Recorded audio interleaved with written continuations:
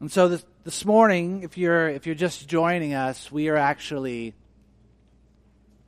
coming to the end of a journey that we started way back in Easter.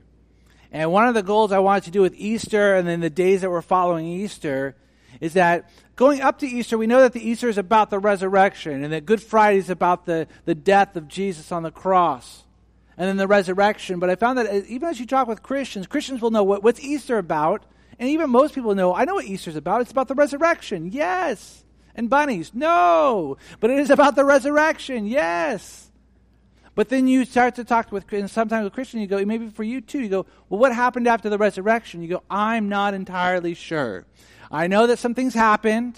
I know that Jesus maybe showed up some places, but I'm not sure exactly what happened. And so what I wanted to do is after flowing out of Easter, was just to look at that. What happened after the resurrection?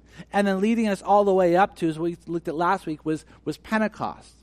And I told you that the time between Jesus resurrects and he ascends into heaven. So remember, it goes the resurrection of Jesus.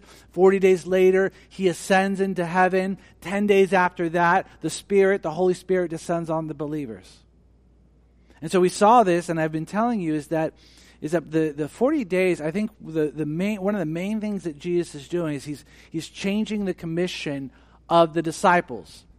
The original invitation to discipleship was come and follow, come and follow, come and follow.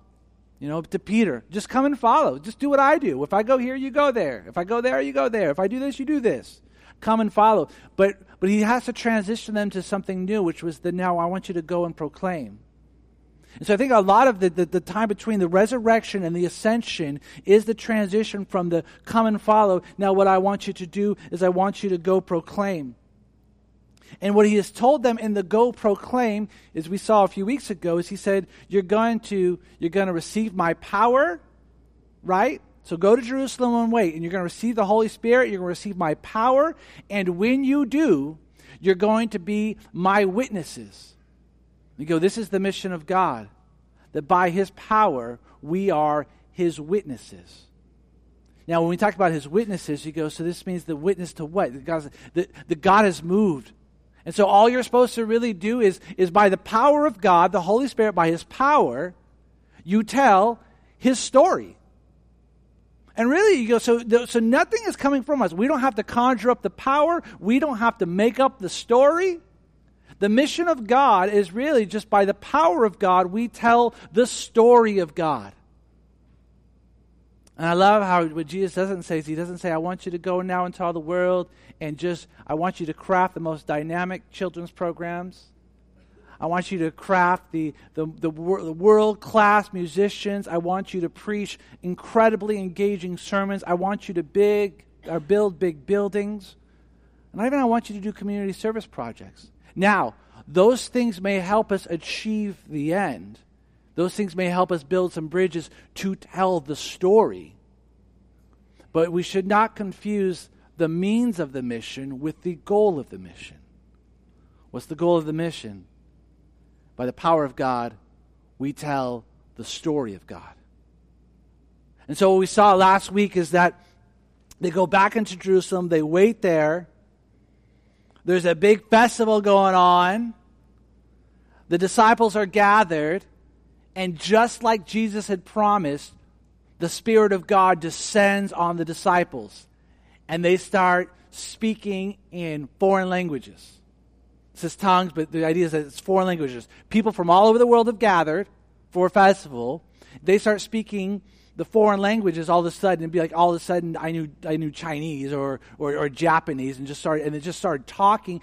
And it tells us in there, what are they talking about? Talking about the mighty acts of God.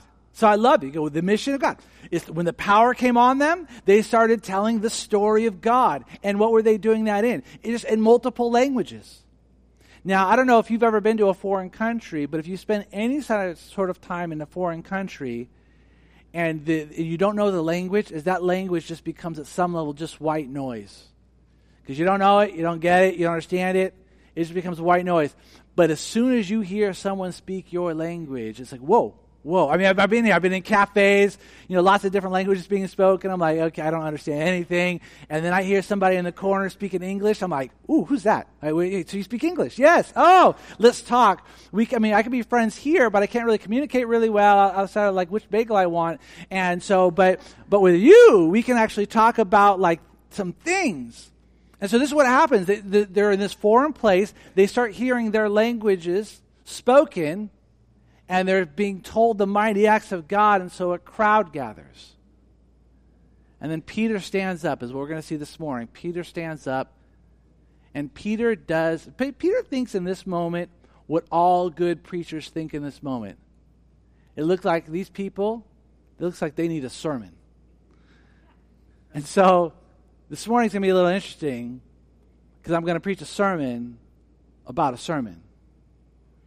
And so even in prepping this, I'm going to read, by the way, I'm going to read the sermon in its entirety as is recorded.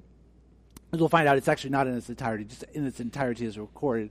But I'm going to read it all this morning because I thought this week, like, what am I going to do? Am I going to get up on Sunday morning and preach Peter's sermon better than Peter preached it? I think not. I don't think so. And so I'm going to go as close to what Peter has said and just kind of bring some meaning to understanding to some things that might be helpful. So, with those things being said, why don't you turn with me in your Bibles this morning? We're going to start in Acts chapter 2, verse 14. Now, it says this. 14. But Peter, standing with the 11, lifted up his voice and addressed them. Men of Judea, and all who dwell in Jerusalem, let this be known to you. Give ear to my words. For these people, they are not drunk, as you suppose, since it is only the third hour of the day. But this is what was uttered through the prophet Joel. And in the last days it shall be, God declares, that I will pour out my spirit on all flesh, and your sons and daughters shall prophesy. Your young men shall see visions, and your old men shall dream dreams. And even on my male servants and female servants in those days I will pour out my spirit, and they shall prophesy. And I will show wonders in the heavens above, and signs on the earth below, blood and fire and vapor of smoke. The sun shall be turned to darkness, and the moon to blood, before the day of the Lord comes, the great and magnificent day. And it shall come to pass that everyone who calls upon the name of the Lord shall be saved. And so what happened was, as the people had gathered, and they heard all these languages being spoken. God's power, God's Holy Spirit was having them speak different languages. Some people, as we saw last week, some people said, what does this mean? Other people said, I think they're drunk. And I go, isn't that like the two classic responses to God's movement in this world? God moves and does something great. Some people go, this means something. Other group of people just go, yeah, it's meaningless. It means nothing. I go, isn't this like how even today, we look today, God's moving and doing great things. We have people that are experiencing the exact same movement of God, and some people will walk away going, that means something. That means something. What does that mean? Other people will walk away and go, that doesn't mean anything. People are crazy. They're drunk. And I love Peter, what Peter does. When Peter addresses, and he starts to kick off his sermon, he addresses that first. He addresses both. He doesn't say, actually, if you think that we're drunk, get out of here. I'm talking to you. He actually addresses them. He goes, no. And I think he's dealing with ingest because he says, like, you think they're drunk? No, it's way too early in the morning for that. I mean, sure, if it was like 6 o'clock in the evening, sure, maybe after dinner, maybe. But 9 o'clock, no. These guys aren't drunk. And so he addresses both, and then I love what he does. See, the question was, what does this mean? And Peter's sermon is going to address the question, what does this mean? He's going to answer the question, what does this mean? What's going on? What does this mean? And so in that, I love what Peter does first. Peter then addresses the crowd, but what does he do? He goes straight to the Bible. He goes straight to the prophet Joel. And he starts quoting the prophet Joel. I love this. What does this mean? What's happening in our day today? Peter's first thing that he does, he goes, well, let me go back 500 years to when the prophet Joel said something. And we're going to let what the prophet Joel said 500 years ago, we're going to let that speak into our day to day. People want to know, what is it like? What does it mean to have a biblical worldview? I'll tell you what it means to have a biblical worldview. It means that we see the world and everything that's happening in the world, we see it through the lens of the Bible. And this is what Peter's doing. He says, let me give you a biblical, I'm going to give you understanding of what's happening here in this moment right now. But what I'm going to do is I'm going to take you through the lens of what the prophet Joel said 500 years ago. It's interesting because I find often that Christians are they're freaked out by what's happening out in the world today. Josh, have you seen it? Have you heard it? It's crazy. I go, well, yes, it is crazy. But it shouldn't surprise us. Because if we look in here and then we look out here, we should not be shocked. For if we look in here and then we look out there, we should go, yeah, that seems about right. That should be about what we expect. And this is what Peter does. Peter says, you want understanding about what's happening in your moment today? I'm going to take you back 500 years to what the prophet Joel said. Now, if you read that passage, there's a lot in that passage. But I think sometimes with that passage, unfortunately, what happens is we can't see the forest through the trees, right? We can't see the forest for the trees in the sense of we see all of this stuff and people read this passage and they go, oh my gosh. Old men are dreaming dreams. Young men are seeing visions. Sons and daughters are prophesying. Then there's this whole thing about blood and fire and the vapor of smoke and darkness. Tell me more about that. But here's the problem with that, is that you can read all of that stuff and you would miss the headline. The headline of the Joel passage is this idea that he says that this is because this is the beginning. And in the last days it shall be, God declares, that I will pour out my spirit on all flesh. That's the main idea. Oh, and by the way, when my spirit's pulled out on all flesh, is that, young men are going to see visions. Old men are going to dream dreams. Sons and daughters are going to prophesy. But my spirit is going to be on all flesh. And this is what he says it again. It will be on all of their flesh. And then everyone who calls upon the name of the Lord shall be saved. People think that the crazy claim of Christianity, is some of these things in here. But that's not the crazy thing. People don't think that we're crazy because we say, I had a dream. Okay, that's fine. People have dreams. People don't think that Christianity is crazy because people had visions. Okay, sure. I'll tell you one of the crazy, bold claims of Christianity is that all who are Christians, all who call upon the name of the Lord, not only are they going to receive deliverance, but they're going to receive the Spirit of God himself. Amen. This is what's insane. And the only reason I say this is because sometimes Christians walk around like, oh yeah, and so I've got the Spirit of God. That's just a normal thing. Now that may be normal to you, but in a post-Christian world, this is a shocking claim. And what we are saying is we believe that what the Bible teaches is that the Spirit of God is on you and in you and around you and has taken up residency in you. And this is what the prophet Joel is saying. He says, there's coming a day. There's coming a day when I'm going to pour out my flesh on all humanity. And all who call on my name will be saved.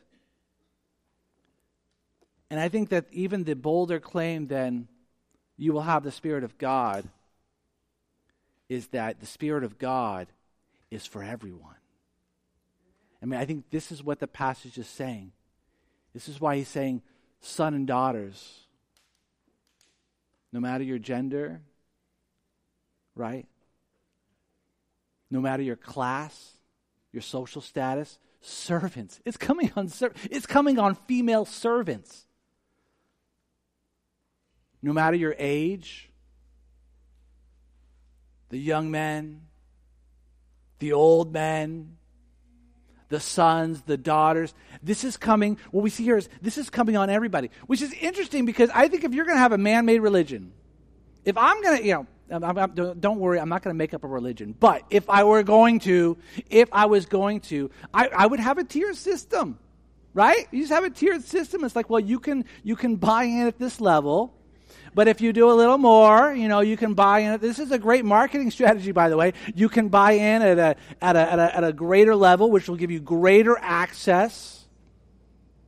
And you know religions that are like this. Maybe you came from a religion that was like this. You go to church more, you get more of God, more of the Spirit. If you tithe more of that Spirit will be on you. If you read the Bible more of that Spirit will be with you. But that's not what it says. I will pour out my Spirit on flesh, and everyone, no matter their age, no matter their social status, no matter their gender, my Spirit's coming on everybody. And all who call upon me will be saved. Both power and deliverance. So then he goes on in verse 22. And then in verse 22, he says, Men of Israel, hear these words. Jesus of Nazareth, a man attested to you by God with mighty works and wonders and signs that God did through him in your midst, as you yourselves know.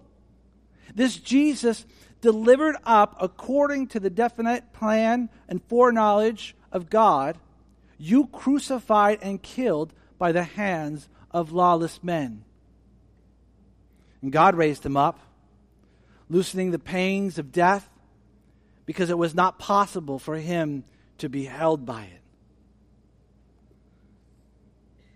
And so he quotes Joel. He says, Joel spoke of this day. What does this mean? Well, Joel spoke of this day. And this is what he said. And men of Israel, this Jesus. And I love what he says here. He goes, you knew who he was. Joel spoke of him. You knew who he was.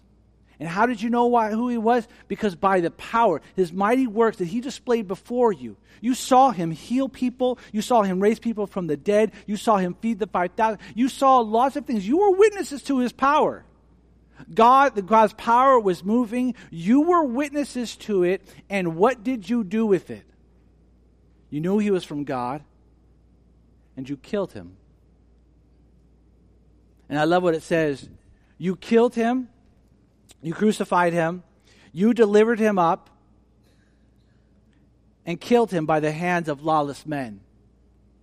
The idea of the lawless men is the idea of Gentiles.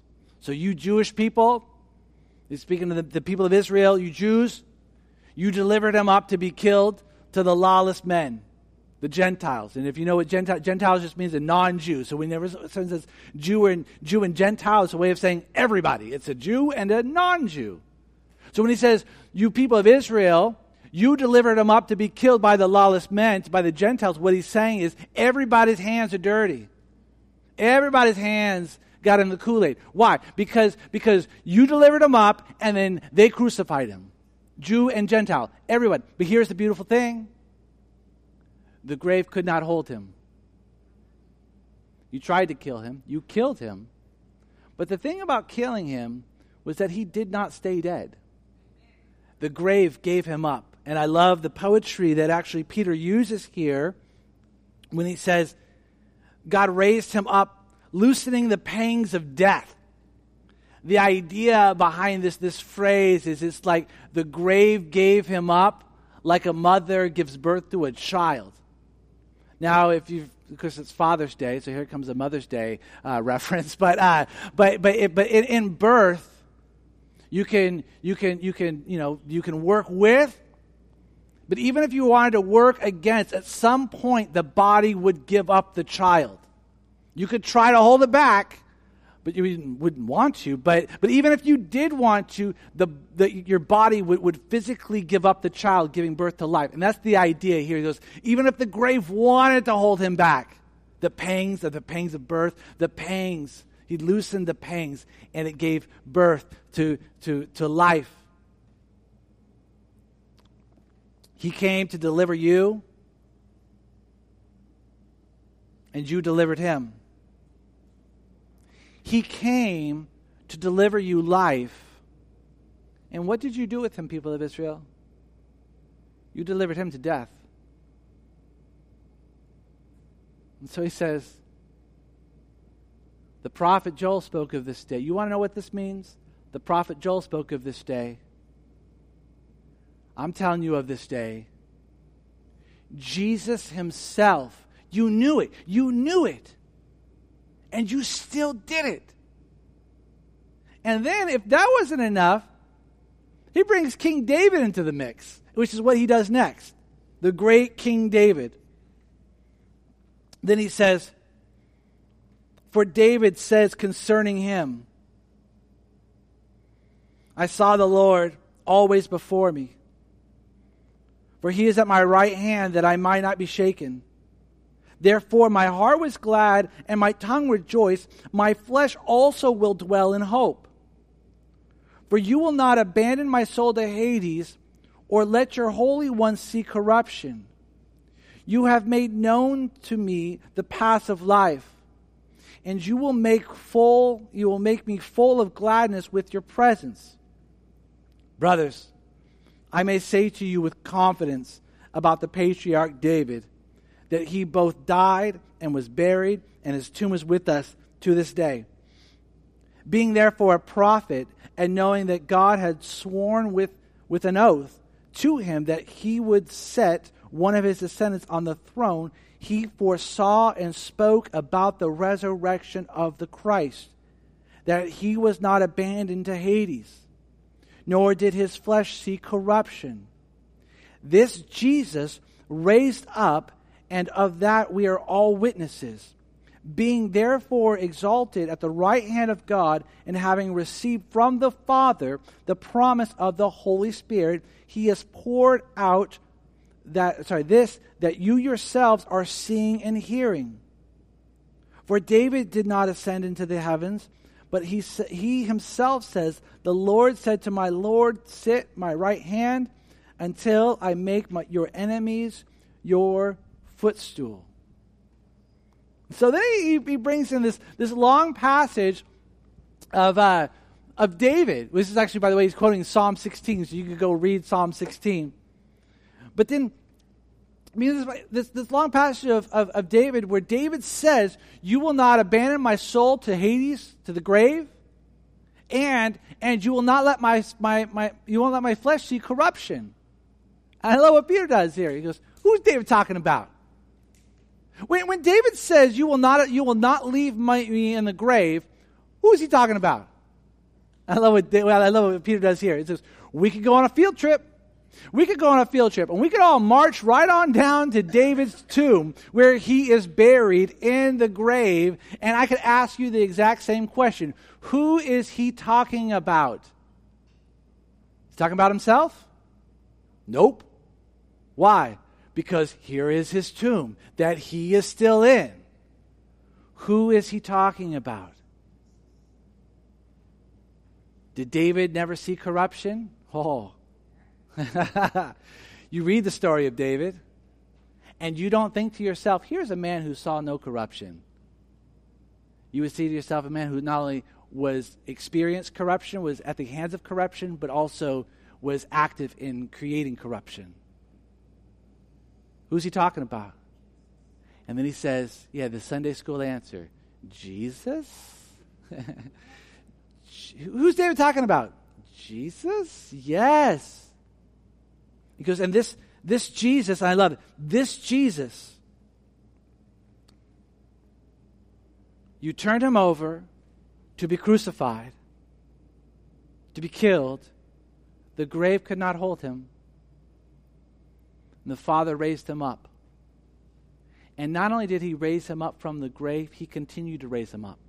Even further than that, until he kept on raising him up, until he was at the right hand of God, the Father. Until the Son was at the right hand of the Father, his rightful place. He took from the grave the place he had no business being on his own. Nothing that he would do that ever would lead him there. And so it's the place that he had no business being in that sense, and then raises him up to his rightful place. He keeps raising him up until he's at the right hand of the Father. And I love what Peter does here. He goes, this is the basic Christian message. You rejected him so that you may be found acceptable before the Father. This is the basic Christian message, that Jesus came and died and rose again. It doesn't just stop there, because that's where we typically stop it. Like, Jesus died and then rose again. But then kept on rising and kept on rising, and the Father kept on lifting him up until he was at the right hand of God. And then, I love what he says in verse 36. Let all the house of Israel, therefore, know for certain that God has made him both Lord and Christ. And I love this Jesus whom you crucified. In case you had missed, in case you fell asleep at the other part of the sermon, I'm coming back to it so that I want you to know for certain that he is Lord, that he is the Messiah, and that you killed him. And I love what he does. Your original question was, what does this mean? What does this mean? We saw the power of God working and moving, and my question was, what does this mean? And Peter's basically his main answer is, I'll tell you what it means. The prophet Joel, he pointed to Jesus. David pointed to Jesus. The Father pointed to the Son. The Spirit pointed to the Son. The Son pointed to the Son. And now I'm pointing you to the Son. This Jesus whom you crucified. And so, I think this idea is like, and here we are again. So you think about what's happened here, right? With Jesus, he's saying, it's very clear, you knew that God was moving. You knew that God was moving with Jesus. And what did you do? You rejected him. And in rejecting him, you killed him. But now he's got life again. And here we find ourselves again. The Spirit of God is moving. And you're asking yourself the question, what does this mean? And you, O men of Israel, you get a decision to make. Will you do what you did the first time, which is to reject the work of God? Or will you make a different decision this time, which is to submit yourself to the work of God? I mean, has God ever brought you to the same place over and over again? And you feel like, why are we back here?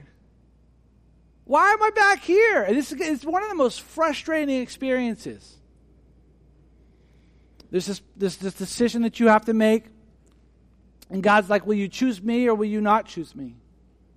And you say, well, I'm going to choose you later. It's just not now, right?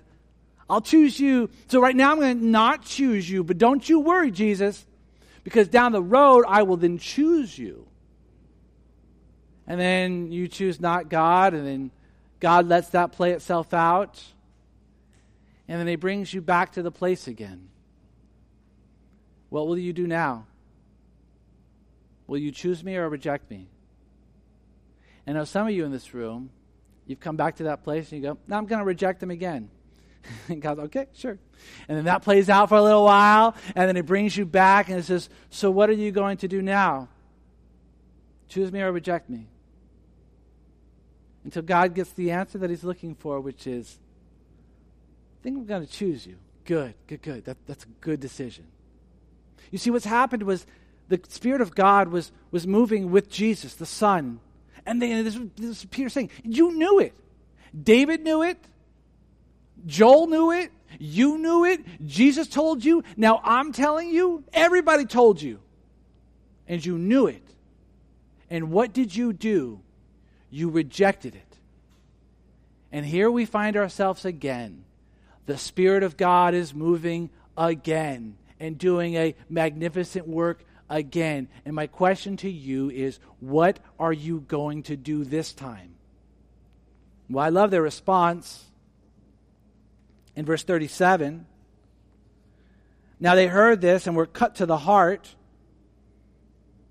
and said to Peter and the rest of the apostles, brothers, what shall we do? I love this.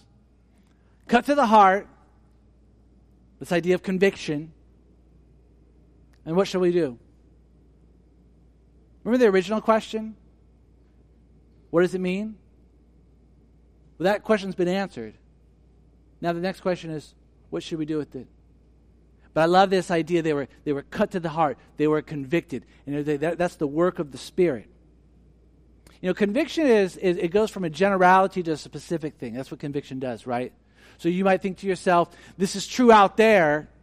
That's a general conviction. But we say when the Holy Spirit convicts, it's more than just a general conviction. That's true out there. When the Holy Spirit convicts, it goes, not only is that true out there, but that's true in here. So it's like one thing to look at the world and go, oh, isn't this world selfish? A selfish world. But conviction of the Spirit says, but yeah, the selfishness out there is a problem, but I'll tell you what's the real problem in my life. I'll tell you what's really tripping me up is not the selfishness out there. What's really tripping me up is the selfishness in here. See, that's the Spirit moving and convicting. And they were cut to the heart. And the natural question when the Spirit convicts is, now what do we do? I love this. What does it mean? Peter answers the question. I'll tell you what it means. The Spirit of God has come, just like He promised. And is doing a mighty work and is looking to be poured out upon you. With the forgiveness of sins is going to come the power of the Holy Spirit. I'll tell you what it means. And the question is, now, what do we do with it? I'll tell you one of my frustrations in probably with our culture right now. I've got lots of them, by the way, but one of them is we never move away from the question, what does this mean? We just stay there. What does this mean? I know people in faith. I'll talk with them. I got questions. Great. Well, what does this mean? And, yeah, we can talk about that. And I go, but what are you going to do with it? Well, before I figure out what I'm going to do with it, I want to know, what does this mean? Okay, well, yeah, sure, this means this. And then, okay, but what are you going to do with it? Well, before I get there, I want to know what this now means. And I go, we're just on this meaning trail, aren't we? All you want is more information. But the question is, are you going to do something with the information you've already been given? Because if not, all the information you're going to get from this point is just going to make you probably more prideful, which is, that's a sin too. So that's not going to be very helpful. You have to be able to move from the, what does this mean, to the, what do I do with this? We live in the information age, and yet we feel this fracturing right now. And I would submit to you, our problem is not information. Our problem right now is not because we can't answer the question, what does this mean? Our problem is that we can't answer the question, but what do we do with it? How should we steward it?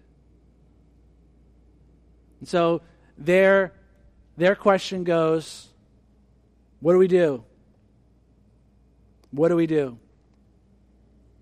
Good question. By the way, it's the question every preacher loves. What should we do, preacher? Solve the dilemma. Verse 38. And Peter said to them, repent and be baptized, every one of you, in the name of Jesus Christ, for the forgiveness of sins, and you will receive the gift of the Holy Spirit. For the promise is for you and for your children and for all those who are far off, everyone whom the Lord our God calls to himself. What should we do, Peter? Go and be better people from now on. But promise me you will do it. Yeah? Yeah, okay. Go and build the big buildings. Go and do just serve people. Those things are good, by the way. They can be good, by the way. But that's not what he tells them. Why? Because something is missing. If all he tells them is to go and be different, then that message is no message that is different than the other messages they would have heard, maybe. Repent, what does it say? Repent or turn around. Trust Jesus for the forgiveness of sins, and you will receive power. This idea that you repent, Jesus forgives, the Spirit gives power.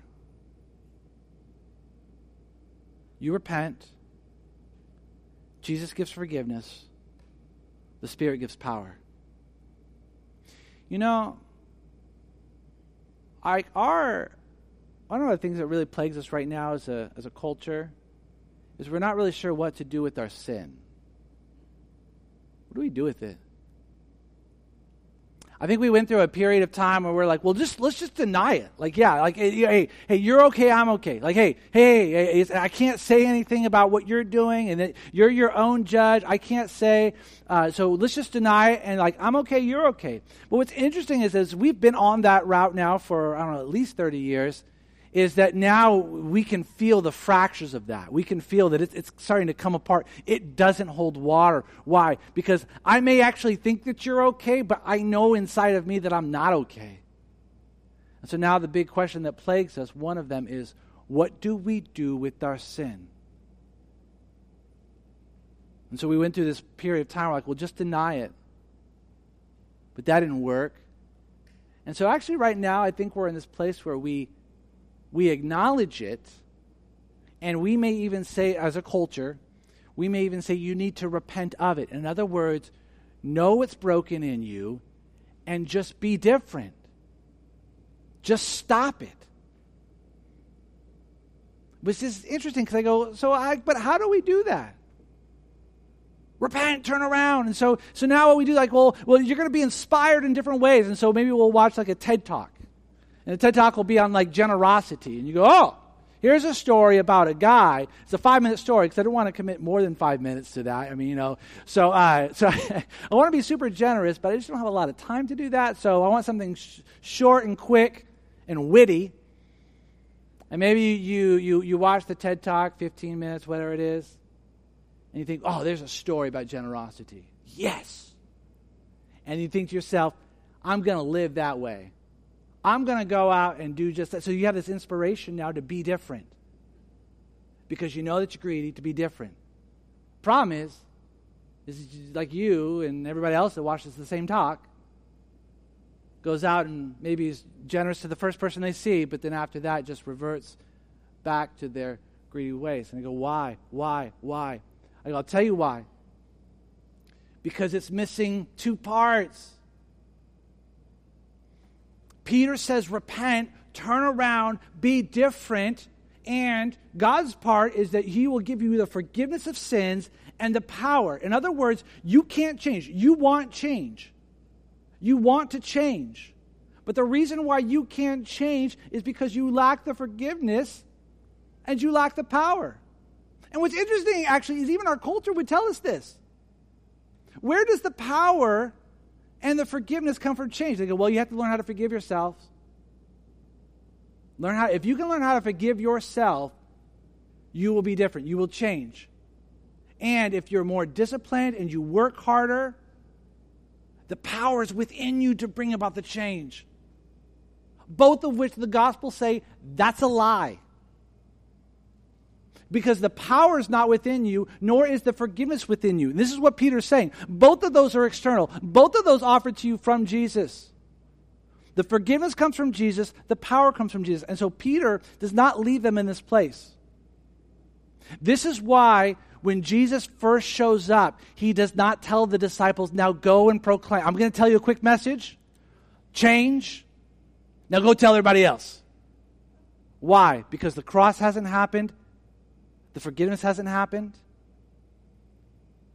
And the power hasn't happened. But once the cross has happened and the power has happened, the message is now, go and proclaim. You call people to repentance. The change will happen with the forgiveness of Jesus and the power of the Spirit. The cross and Pentecost. And without those two, you're setting people up for failure. And by the way, this is offered not only to you, but everybody. Those that are far off, those that are close, your children, those not born yet. This is for the world. And I love the response. This is in verse 40. And with many other words he bore witness and continued to exhort them, saying, save yourselves from this crooked generation. So those who received his word were baptized and were added that day about 3,000 souls. I love that. And with many other words he bore witness and continued to exhort them. I think because Luke wrote this. I love Luke's summary of Peter. And this is how we know Peter is a preacher. Because basically what Luke just says, like, he said a lot of other things, and he just kept on going and going and going. But this was his basic message. This was the synopsis of his message. Save yourselves from this crooked generation. I read that this week. I thought, you know what that tells me? Because this was written 2,000 years ago. There's sort of a general sense of crooked generations. Save yourself from this crooked generation. We read that today and we go, oh, isn't that true? I go, you know what? They may look different, but crooked generations have been around for a really, really long time. And what does he say about the crooked generation? Save yourselves from it. How do you save yourself from a crooked generation? You get new leaders. Nope. New policies. Nope. Political reform. Nope. Stockpile ammo. Nope. It's not, none of that. It is none of that. How do you save yourself from the crooked generation? You repent. You trust Jesus for the forgiveness of sins. And you will receive the power. That's how you do it. I was noticing this week the activity of the Spirit. Do you know that the Spirit drew the crowd? Right? So the power of the Spirit descends, and the power of the Spirit descending draws a crowd. So the Spirit empowers them. Then the Spirit draws the crowd. Then the Spirit speaks through Peter. But all the Spirit does is he speaks through Peter, but then actually Peter just speaks things that the Spirit spoke through Joel and through David. So the Spirit speaks in a new way, things that he had already spoken in another way. And then the Spirit draws them all. The Spirit then calls them all. The Spirit then points them to Jesus. The Spirit then convicts them of sin. And then the Spirit indwells them all. Their job, as we said in the beginning, is to, by the power of God, tell the story of God. And when that happens, people become a part of that story.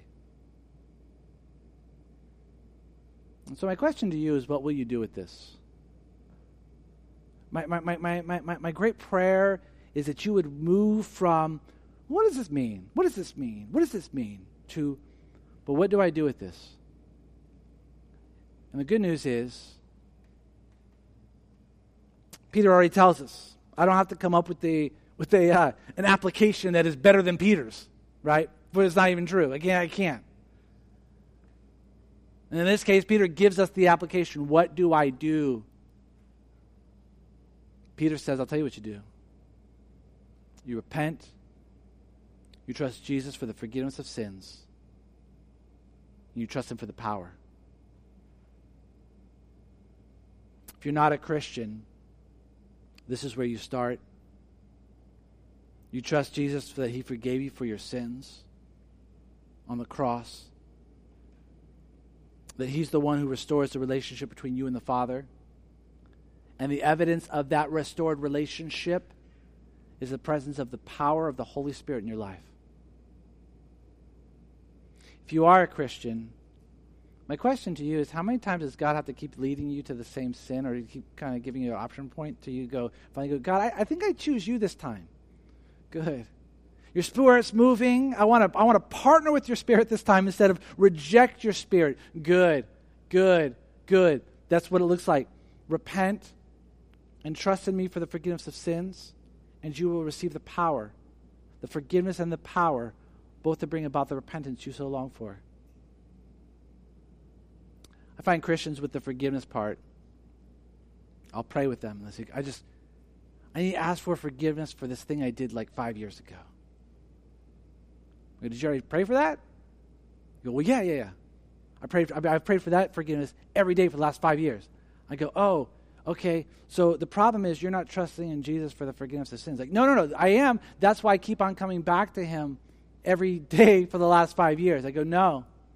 See, if you prayed that 5 years ago, you don't need to ask for it again today.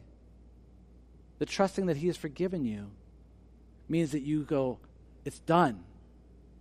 Now what we get to do is thank him for the forgiveness he gave you.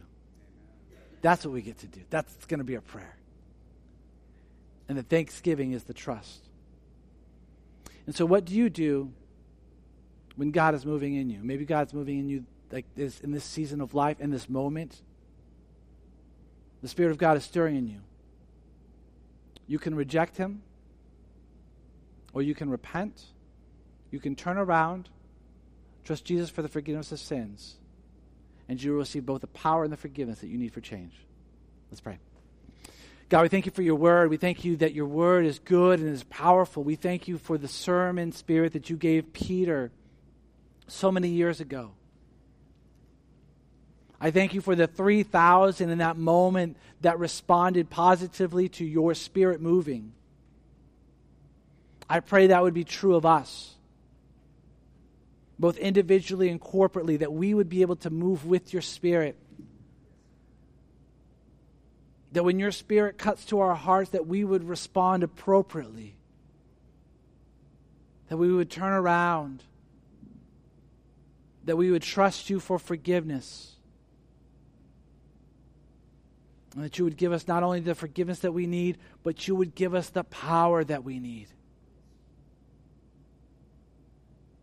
And that in this changed life, the life that is changed by your power becomes part of your story. And so by your power, as we, by your power, tell your story, may your power be at work in our lives so that we become part of that story.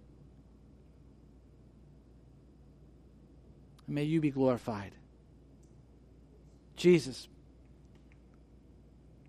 we thank you that Joel points to you. We thank you that David pointed to you.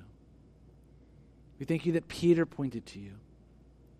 We thank you that the Father points to you. We thank you that you pointed to yourself. Spirit, we thank you that you pointed to Jesus. May our lives too as well reflect that. May we point to you.